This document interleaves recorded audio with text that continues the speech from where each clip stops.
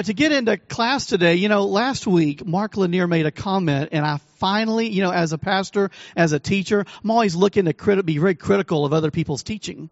That's what teachers do. We're always looking for the mistake they make. Okay, there it is. Mark Lanier is very difficult to come about.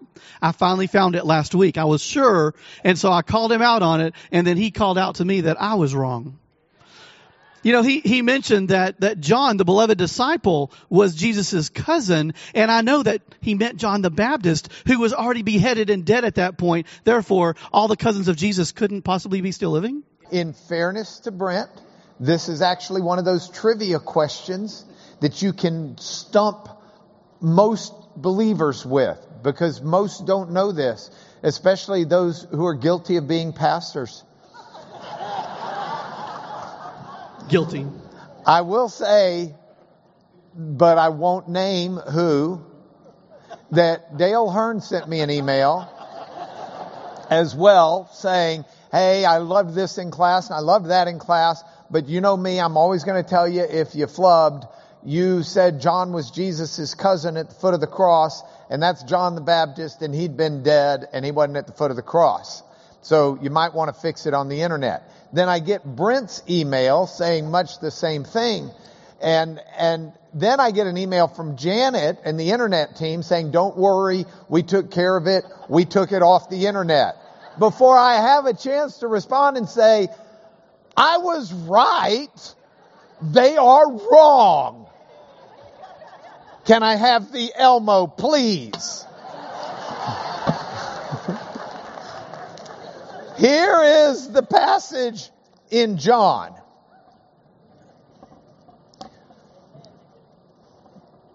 We'll get to the Elmo in a moment. I might have broken the Elmo just to keep this from happening. Nice try. Not with our expert crew in the booth. Okay. This is the passage out of John. Standing by the cross of Jesus were his mother. Here, we're going to make notes here. Mom. And mom's name is, class? Mary.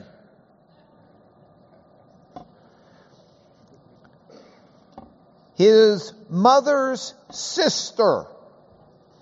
So that would be mom's sister. And mom's sister is called an aunt. Right? Who else is there? Mary, the wife of Clopas. Then we got another Mary, and she's the wife of Clopas. And her name is Mary. And then we have Mary Magdalene, who for this moment we'll leave off to the side. Now, is John the only one to write about the crucifixion? That's Hebrew, means no. Let's look at what Mark has to say. There were also women looking on from a distance, among whom were Mary Magdalene. Well, we left her off to the side. Mary, the mother of James the Younger and of Joses. That's Mary, the wife of Clopas. He references her as having the sons James and Joseph.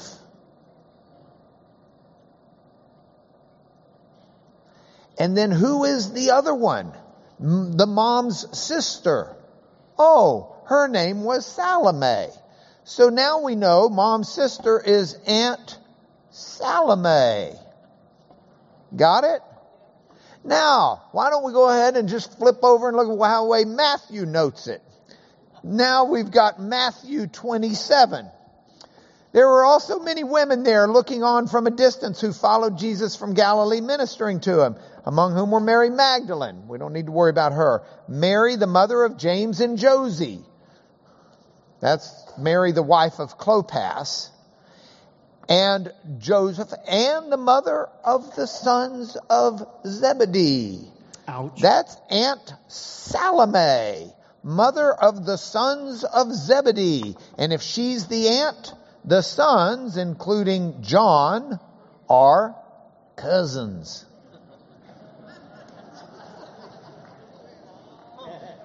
I believe in the law. We say case closed. Put it back in the internet. Ladies and gentlemen, Jesus entrusted his mother to his cousin who was a follower. So you actually have to research and do cross-referencing? Is that what being a lawyer is all about? Hey, oh, how love I the law. It is my meditation night and day. Well, I have bowed down to the foot of Mark Lanier. No. I only know it because I studied it. Like he said, case closed. We will never bring this up again, except at your trivia parties, and you have the upper hand. Congratulations. Thank you, Mark Lanier. This morning is the first Sunday in Advent, and I'm thankful that y'all are here to celebrate. This is 2018, and today is December the 2nd. And New Year's is January the what? January the 1st. Oh, you're all talking about the Roman calendar. It was Julius Caesar who got so frustrated with the calendar system that he decided we needed 12 months and put this basically into sync, including the idea of a leap year every fourth year to pick up a day so that we could mark when that Earth is in the same position that it's in around the sun, ultimately as we understand it now, each cycle. Now the church has changed the calendar a little bit and civilization has changed the calendar a little bit, but we still use a Western or a Roman calendar. It's also called the Gregorian calendar because of some changes that were made in Rome and up until really Gregory. A lot of Western civilization measured the years by when Rome had been founded, AUC. But with Gregory, the change was made to when Jesus, they thought, they messed it up. He assigned the work to like a monk named Dennis the Shorter. And Dionysius Exeger or something. It means Dennis the Shorter. And assigned the work to Dennis, and Dennis didn't quite nail when Jesus was born, but he got pretty close. And so our calendar 2018 is supposed to be based upon that. The year of our Lord, Anno Domini, AD. But that's our Roman calendar. It's not the only calendar that's out there. If you want to celebrate New Year's by our Roman calendar, it's January the 1st. But if you want to celebrate Rosh Hashanah or New Year by a Jewish calendar, it falls sometime generally September to October. Because the Jewish calendar is different than our Western calendar, the Roman calendar. Heavens, you want the Chinese calendar. It's different than the Jewish calendar and the Western calendar. By the way, this is the year of the dog. Next Chinese New Year is the year of the pig. I started that year early on Thanksgiving Day. But it's a different calendar. I pigged out like it was Chinese New Year. In addition to those calendars, there's a liturgical calendar or a church calendar. Now, we're at a Baptist church, and most Baptist churches don't strictly adhere to the church calendar. You don't typically find Advent wreaths with Advent candles in your general Baptist church. You hit up a Lutheran church, you're going to see these things like crazy. Some of the higher churches in terms of liturgical service will pay attention to the church calendar a bit more. But the church calendar includes in Advent. Advent is part of the cycle of Christmas. By the way, how many days of Christmas are there in the church calendar?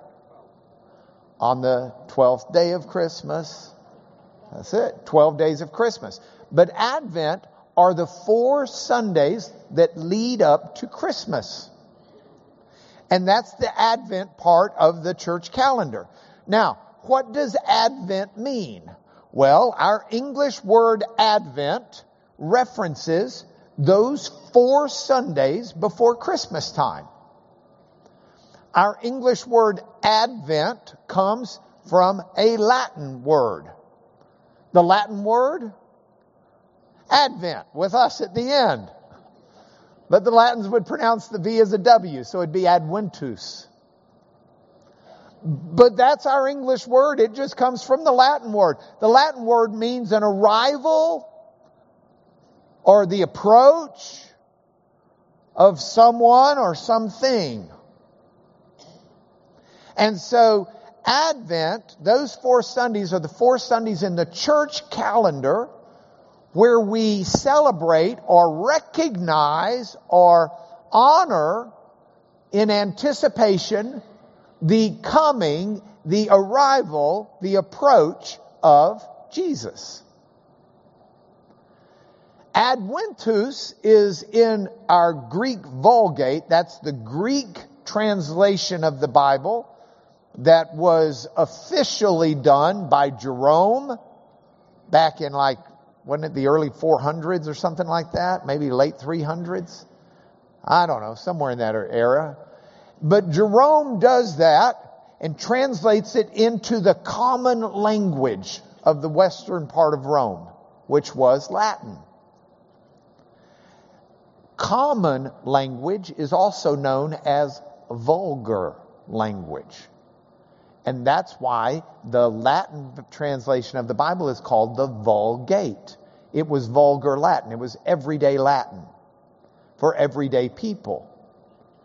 So when Jerome translates the Bible into Latin, he uses Adventus to translate a Greek word.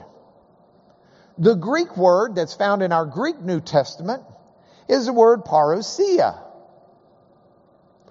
Parousia is a word that means the coming. It can mean arrival, it can mean approach. It's got a wide range of semantic meaning. The presence. And so if we understand this season of Advent, we can embrace something that has helped infuse the church in faith for thousands of years. This part of the church calendar has been around well over 1,000 years. We've got references to it 1,500 years ago. And it's a way that the church has maintained an ability to focus through different aspects of the life of Christ to keep a well-balanced diet. I would love, I make no bones about it, if I had a choice, I think I could live off pizza and Diet Dr. Pepper. Pizza is a marvelous food for breakfast. Eat it cold. Pizza is a marvelous food for lunch. Buy it by the slice. By the time dinner rolls around, get the whole large pizza. I could do that every day, every week, every month, every year. And I would not have lived to be 58 to be standing up teaching to you now. If I'm dead next week, you're going to know probably, I know it. Is that a pizza? But we teach our children, you don't live on pizza and Diet Dr. Pepper, or in one of my daughter's cases, pizza and Skittles. That is not, or macaroni and cheese and Skittles. She could have done that. That is not what you still have to eat some vegetables. You still need some calcium. You need a balanced diet, right? It's no less true for the focus of the church and the Christian life. We need a balanced diet. We need to focus on different aspects of the life of Christ. Jesus was not, I'm sorry if this lets you down, Jesus was not born on December 25th. He's probably born in the springtime. Not December 25th, but we celebrate it because the church has cycles where the church tries to make sure that we celebrate all of these different aspects of the life of Christ. It's part of a well-balanced diet, spiritually. So when we celebrate Advent, we're celebrating an important season, but Advent, the arrival, the approach, the coming, the presence of Jesus, the church is recognized in three different ways. We need to look forward to the arrival of Jesus in these three different ways. First, we all celebrate this time of year the arrival of Jesus in the flesh, which is what he did in Bethlehem. The nativity, the incarnation, the coming of the Messiah. That we celebrate as one aspect of the arrival of Jesus. But if we focus merely on that in this Advent season, we'd be a one-legged stool when we need to be a three-legged stool. Because we should not only look forward to the arrival of Jesus in the flesh at Bethlehem during this season, but we should look forward to the arrival of Jesus in our heart each day. This morning when I awoke, before I prepared the PowerPoint that I'm giving you right now, my prayer was, Lord, invade my heart today. Set up your kingdom in my heart. Purge my heart of anything that would want to be above you today. Dwell richly in my heart. So that when I share this morning, I'm not sharing my heart, I'm sharing the heart of Jesus. I want people to understand and hear that this is never about the speaker. Even if he knows who the cousins of Jesus are. This is about Jesus Christ arriving in our hearts and in our lives. So we celebrate, amen to the Lord for that. So we celebrate Jesus in the flesh in Bethlehem, but we celebrate Jesus in our heart each day. And then thirdly, we celebrate Jesus arriving, coming again, His presence at the end of time in glory. Because Jesus will come again. And when we're celebrating Advent, we don't simply look back to Bethlehem. We look at our hearts today and we look forward to the promise of what's coming. Because that's our God, the one who was and is to come. Holy, holy, holy, the Lord God Almighty. And the prophecies that we light the candle for on the first Advent Sunday are not only prophecies about Bethlehem, they're prophecies about God pouring His Spirit out on all human flesh, Joel. As Jesus prayed in John 17, then explained in John 16 and 15, that we would know that Jesus dwells within us and that He is in the Father and that we are in them. Because He is sent to us. One called alongside to help us, the Holy Spirit. So we celebrate the prophecies about Bethlehem, but we celebrate the prophecies about our lives today as believers. And we celebrate the prophecies that there will come again the Son of Man, who will return triumphant for a final deliverance of His people and His kingdom, with a new heaven and a new earth. And the old will pass away. And we can be confident of that. The Jesus who left at Pentecost, or before Pentecost, told his disciples, you stay here and the angels, they said, what are you gaping at up in the heaven? He left that way, but he'll come back the same way. And he will. And all of that is what we celebrate during the blessed Advent season. So we've got the Advent wreath, we've got the burning candle, this first candle for prophecies. That's where it lays it out. You with me? Okay, so here's what I want to do. I want to go through some Jesus devotionals that are going into the next book off of the Advent season. By the way, the printer assures me that we will have the books here to give you the Sunday before we depart for Christmas. And so the paperbacks are available now, but y'all are getting the hardbacks. And so we've got the hardback books coming for the Torah devotional, okay? But here's your first devotional. So all of that's just background. You just had Advent 101 catechism class, okay? My question to you, why are we here? I just spent a crazy week with a bunch of people in New York. And there were all sorts of people. And I was asking myself each day, I wonder why this person thinks they're here. I wonder why this person thinks they're here. And I wonder what difference that makes in how they live. Because I do believe that some people think life is just running around on a treadmill till you're dead. And you get up in the morning and you want a cushy treadmill. You want really good sneakers.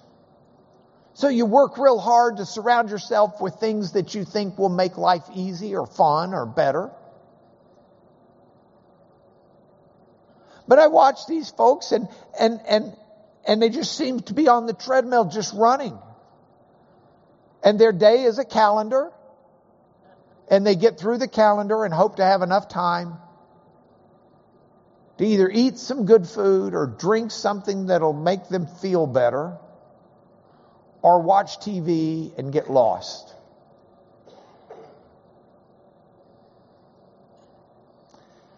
That is not the view that a Christian has. That is not the promise of Advent.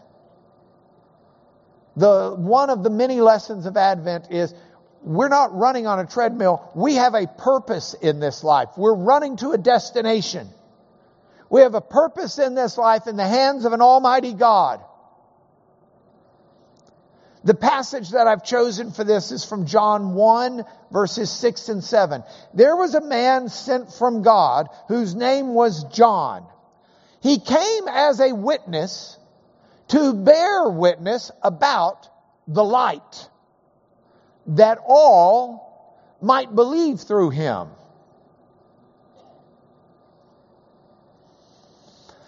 Now, don't get hung up on all. Remember our Greek word all, like our Hebrew word all. Our Greek word all, pas, just means everyone that I'm talking about. Like when I say, y'all are great, I don't mean all of you. Some of you are superbly great. You know, when the gospel writer said all of Jerusalem came out to be baptized by John, they don't mean Pilate, hey, let me out there, I want to be baptized by John. Okay? It just means a bunch of y'all. Okay? So that y'all, a bunch of y'all might believe through him. Now, this is a word about John the Baptist. John the Baptist is being born into the world to bear witness about Jesus. You might say, well, of course he had a purpose. He was pretty special. He's talked about in Isaiah 40 verse 3. Well, it doesn't just mean he's special. His parents had a purpose. No madre or padre means no bambino. You don't have parents, you don't have a kid. Their parents were pretty important. it's not just the process of procreation that's important, but those people who influenced them. The life that they lived, the walk that they had, that they even, the parents even met. All sorts of things influence. I had a textbook. I was a Hebrew Greek major, but I was a economics minor because I thought I might have to get a real job. And then I realized, what kind of job can an economist have? But one of the textbooks in one of my advanced economics class was called Tanstoffel. Those are the initials to a very important economic concept. Quote, there ain't no such thing as a free lunch. Tanstoffel.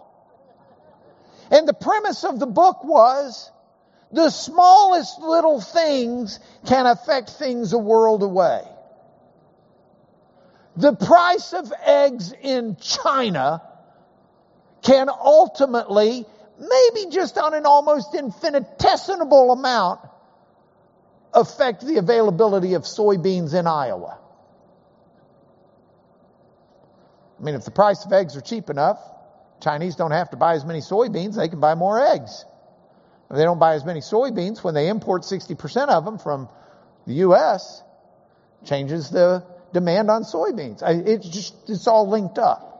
Okay, our purpose is that way. You may not think, well, I'm not a person of purpose. Yes, you are. See, John came because he was a direct link to Jesus. He's preparing the way for Jesus. He's testifying about Jesus. That's what he did. But he links all the way back up through people to Isaiah back behind him.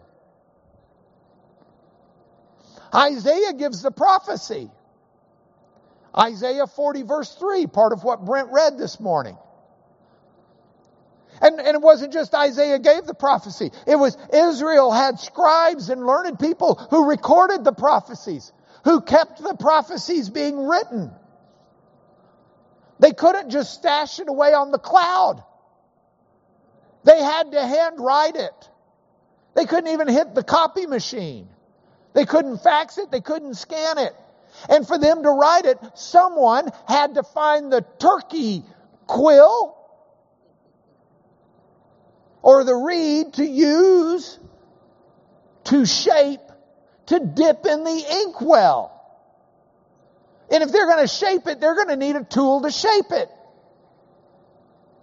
And if they're going to need a tool to shape it, someone's got to make the tool. And if the tool's made out of metal, someone's got to mine the metal. There are so many different ways that chain is linked up. So many different people who had purpose. And God, the master designer builder, brings it all together, coagulates it all in a way that fulfills His promise. But everyone has a purpose. And that same link of the chain links up from Jesus to you and me. And we're not the end of it. So if you feel that your life is futile, if you feel you're running on a wheel, if you're wondering, what am I supposed to be doing here? If you're young and you're wondering, what am I going to do with my life? If you're middle-aged and you're wondering, what am I going to do? My kids just left the house and I've got an empty nest. If you're older and you're wondering, gee, do I have any purpose anymore? My health is failing. Everything seems to do okay without me. No, if you are here, you have a purpose. You will know you no longer have a purpose when God takes you. But He doesn't leave you here because He forgot. And you can't measure what God's going to do with you. You don't know. When you're the stone that goes into the still pond, you don't know what ripples will go out. So I want you to know in this Advent season That the coming of Jesus is special. The coming of Jesus is important. It is a promise, but it is a promise that dwells alongside the promise that Jesus is in your heart. And if Jesus is in your heart and you're called by God, you have a purpose in this life. Look for it. Do it. Pray for it. Seek it. Be excited about it. And so that's a lesson to go. I am going to look to Jesus in my life each day, and then I'm going to try and show Jesus to others. And somewhere in the process of that, I'm going to trust that He's using me as He would like. This is the next devotional vignette.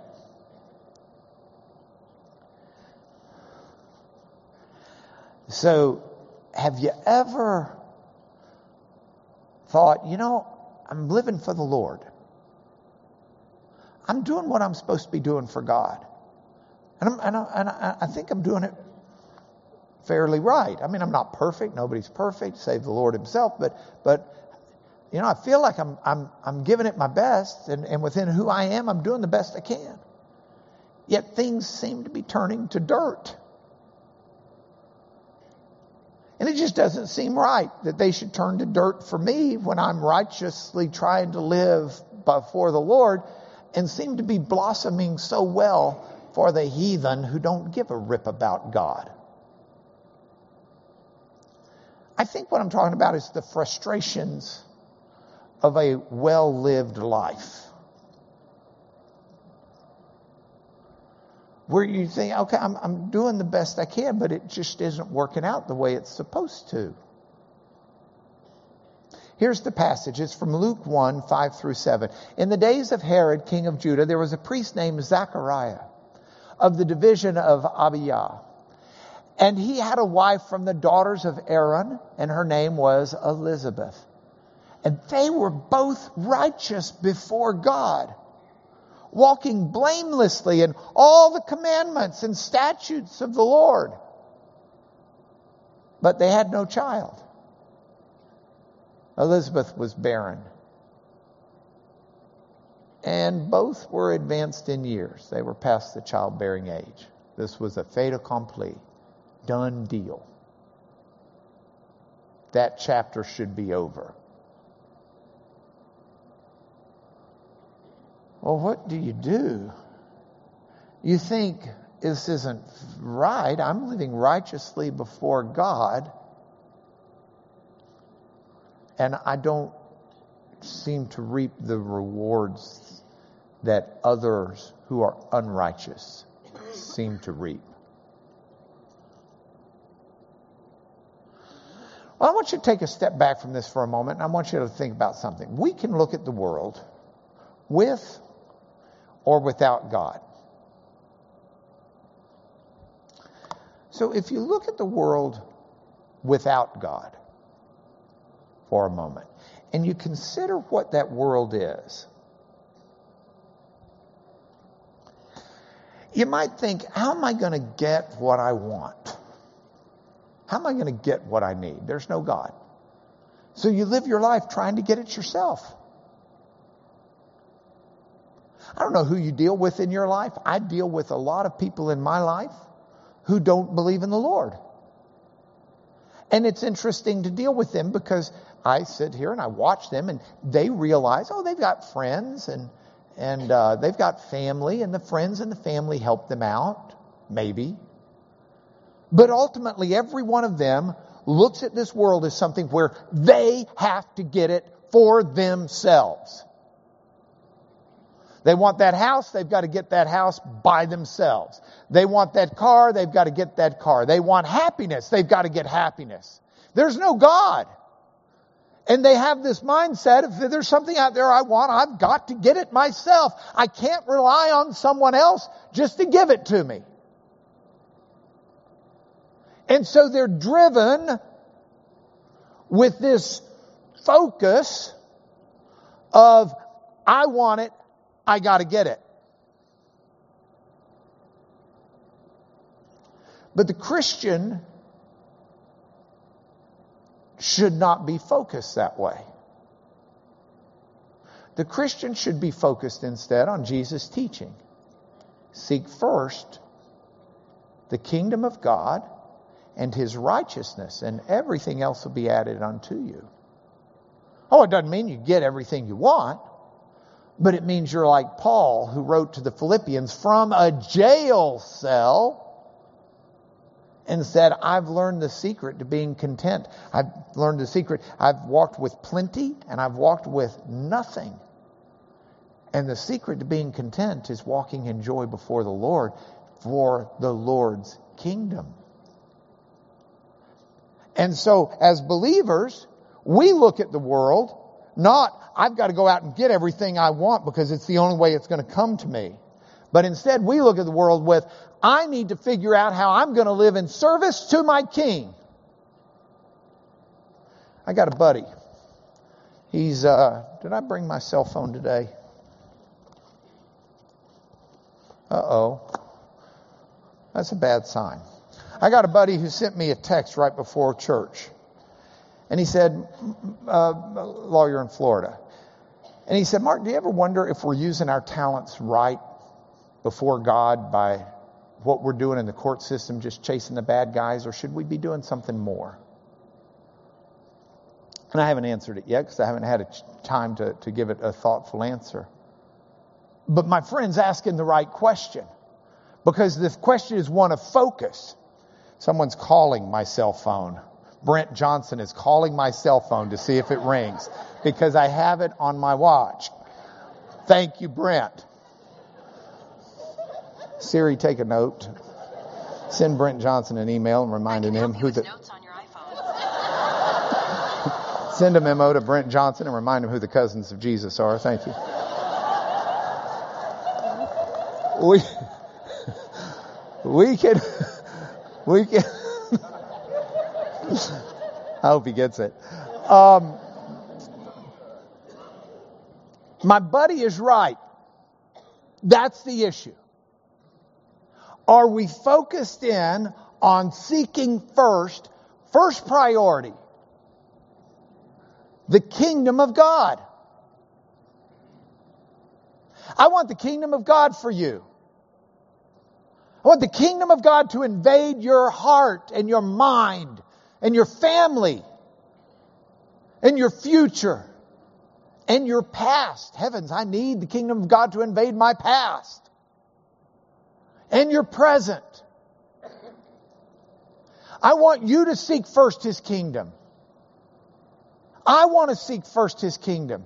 I want His righteousness, and I'm going to trust that everything else comes with it that I need and want for His kingdom. Yeah, but what about the extra stuff? We want to seek first His kingdom. And all that extra stuff. Winning football season for Texas Tech. Way down the list, obviously.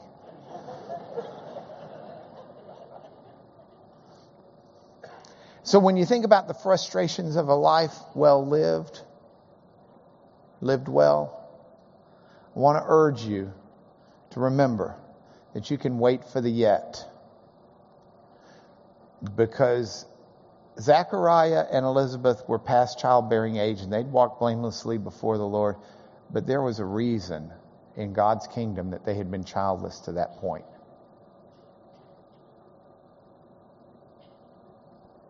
Elizabeth was going to give birth to John the Baptist, the herald of the King of Kings. And he had to come at the right time. John the Baptist, by the way, was a cousin of Jesus. Here are the lessons to go on this. I'm going to seek first the Lord's kingdom and His righteousness, and I'm just going to trust God for the yet. All right, next vignette. Amazing things happen when you serve the Lord, especially when people are praying. Amazing things happen. Let's continue the Luke story, verses 8 through 11. Now, while he, Zechariah, was serving his duty before God, when his division was on duty, the priests were divided up into divisions, and they would serve 2 weeks, not consecutive, but 2 one-week periods each year. when his division was on duty, according to the custom of the priesthood, he was chosen by lot to enter the temple of the Lord and burn incense. Now you may be thinking, gee, they rolled the dice to see who did what. Yes, they did in a sense, but they viewed that as a way of taking human making out of the decision and letting God do the decision. I do not necessarily advocate that for your life, but that's what they were doing. He was chosen by lot to enter the temple of the Lord and to burn incense. Now, the temple has courts. The holiest of holies was entered only by the high priest once a year on the Day of Atonement. But the court immediately adjacent to that, the holy court, was one that only the priests could enter. And they would enter it for specific purposes. One of those purposes was to burn incense, which was done in the morning and was done in the evening. So Zechariah is chosen to go in and to burn incense. And the whole multitude of people are praying outside at the hour of incense. Incense in part was to be the prayers of the people rising up before the presence of God. So it was a visible smoke, smellable incense, awareness, a physical awareness of a prayer seeking the ear of God. And there appeared to Zechariah an angel of the Lord standing on the right side of the altar of incense. Well, now that's a shocker. He'd been doing this for a good bit of his life, and I don't think he'd had that happen before. I just want to pause and grab a couple of points for home out of this. Number one, serve the Lord. And number two, pray. And have others pray for you. I get emails from you guys all the time. I'm praying for you. I'm praying for you. I'm praying for you. Those mean the world to me because I know God's hearing the prayers. And Zechariah is in there and he's serving the Lord. He's just doing his thing. And the people are praying. And an angel of the Lord appears, a messenger of God. An angel, angelos in the Greek, is a messenger. That's someone that God has sent with a message. That's a pretty big deal. Serve and pray. And then as you do this, do not fear. Know that God's going to take action in your life. You serve God, you pray, have others pray for you, and then don't worry, don't fear. God's going to take action. The passage continues. Zechariah was troubled when he saw the angel, and fear fell upon him. But the angel said to him, "Don't be afraid, Zechariah, your prayer has been heard. Your wife Elizabeth is going to bear you a son, and you'll call his name John." First of all, God sent the angel with an incredible message. God has sent the angel to tell Zechariah, hey, your prayers have been answered. You and Elizabeth are going to have a child. It's going to be a boy. Name him John. When the angel comes to give this message, Zechariah, bless his heart, is scared to death. First of all, no one's supposed to be in there who's not a priest. Second of all, they drew lots to decide who's going to be there. Third of all, nobody should just magically appear, poof, unless it's like Las Vegas at a magic show. That's not what this was. This was real life. And a good, righteous, holy man is scared to death. And this is written in a way to tell us, no, don't fear God's methods. God could have done it another way. God chose to send an angel, chose for him to appear right there. He didn't just walk up to the tent like the three angels did with Abraham when they told him that Sarah was going to have a son. He's just, bam! Angel right there. Next to the incense table. And Zechariah is scared to death. But we should never fear God's methods. I got to tell you myself, I tend to fear God's methods sometimes. He hadn't sent the angel I've seen, poof, all of a sudden right there. But he's taken some pretty circuitous routes to get me somewhere when I would much rather just walk straight down what I see. But looking back, I see the reasons. Maybe not all of them, but I certainly see some. So we don't need to fear God's methods.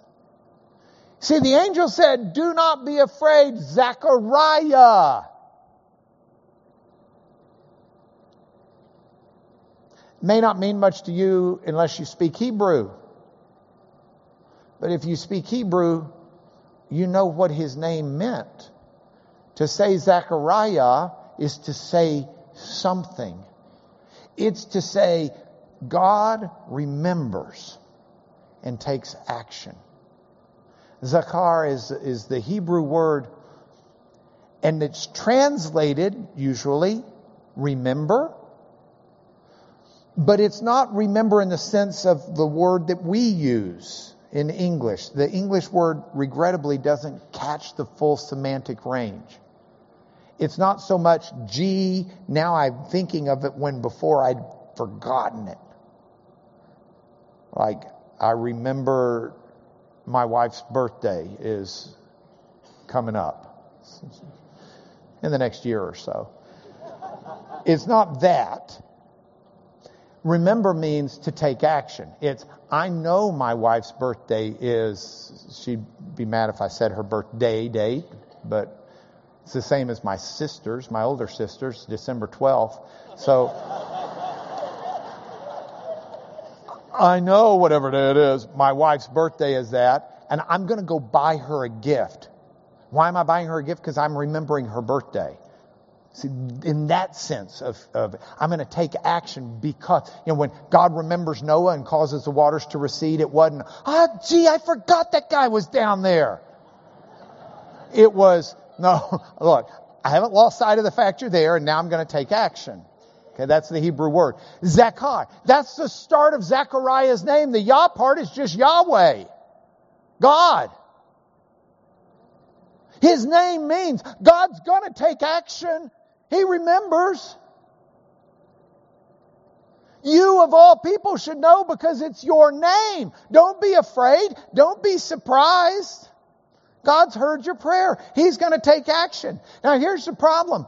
Fear is often followed by disbelief. When we're scared, it seems to walk hand in hand with a lack of faith. Look at the rest of this passage, this vignette. Zechariah said to the angel, well, how can I be sure? I'm an old man. My wife's advanced in years. I mean, come on, dummy. God sent a specific angel who poof appears right there by the incense altar, calls you by name, calls your wife by name, tells you what's going to happen, and you're sitting there saying, how can I be sure? Come on. So the angel says, I'm Gabriel. Daniel 8 and 9 tells you Gabriel is God's messenger to help people understand stuff. Like big time archangel type guy. I'm Gabriel. I stand in the presence of God. And I was sent to speak to you and to bring you good news. Unsaid here, but clearly implied is, and you want a sign? How am I going to know? I mean, Jiminy, Christmas. What more does it take?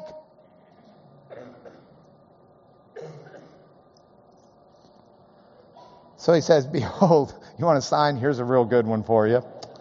You're going to be silent, not going to be able to talk. And if you read through the passage, you'll see that he's also not going to be able to hear. That's kind of implied, but not specified in the Greek. You're going to lose the ability to hear and to speak. You will be deaf mute until the day these things take place because you didn't believe my word. And I read all those Sherlock Holmes stories. I'm sitting there thinking, Zechariah, really? How will I know this?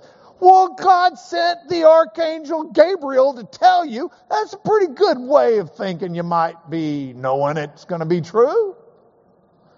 But I can't be too harsh with him because God has done some miraculous things in my life. And I still question, God, how can I know for sure you're going to take care of this? So our final lessons to go.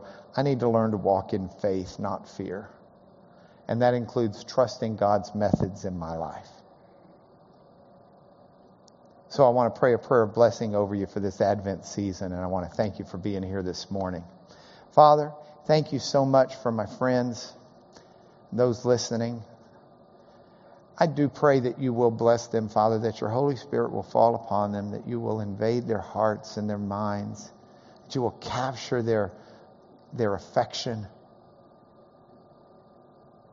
that they will find in you the fulfillment of their hopes and their dreams, that they will find in you the purpose in life that evades us, absent your presence.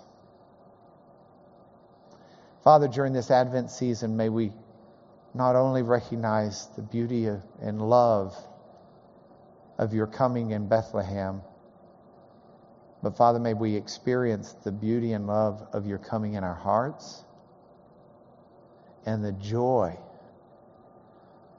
knowing your love that you will return again. Through the Lord Jesus, we pray, amen.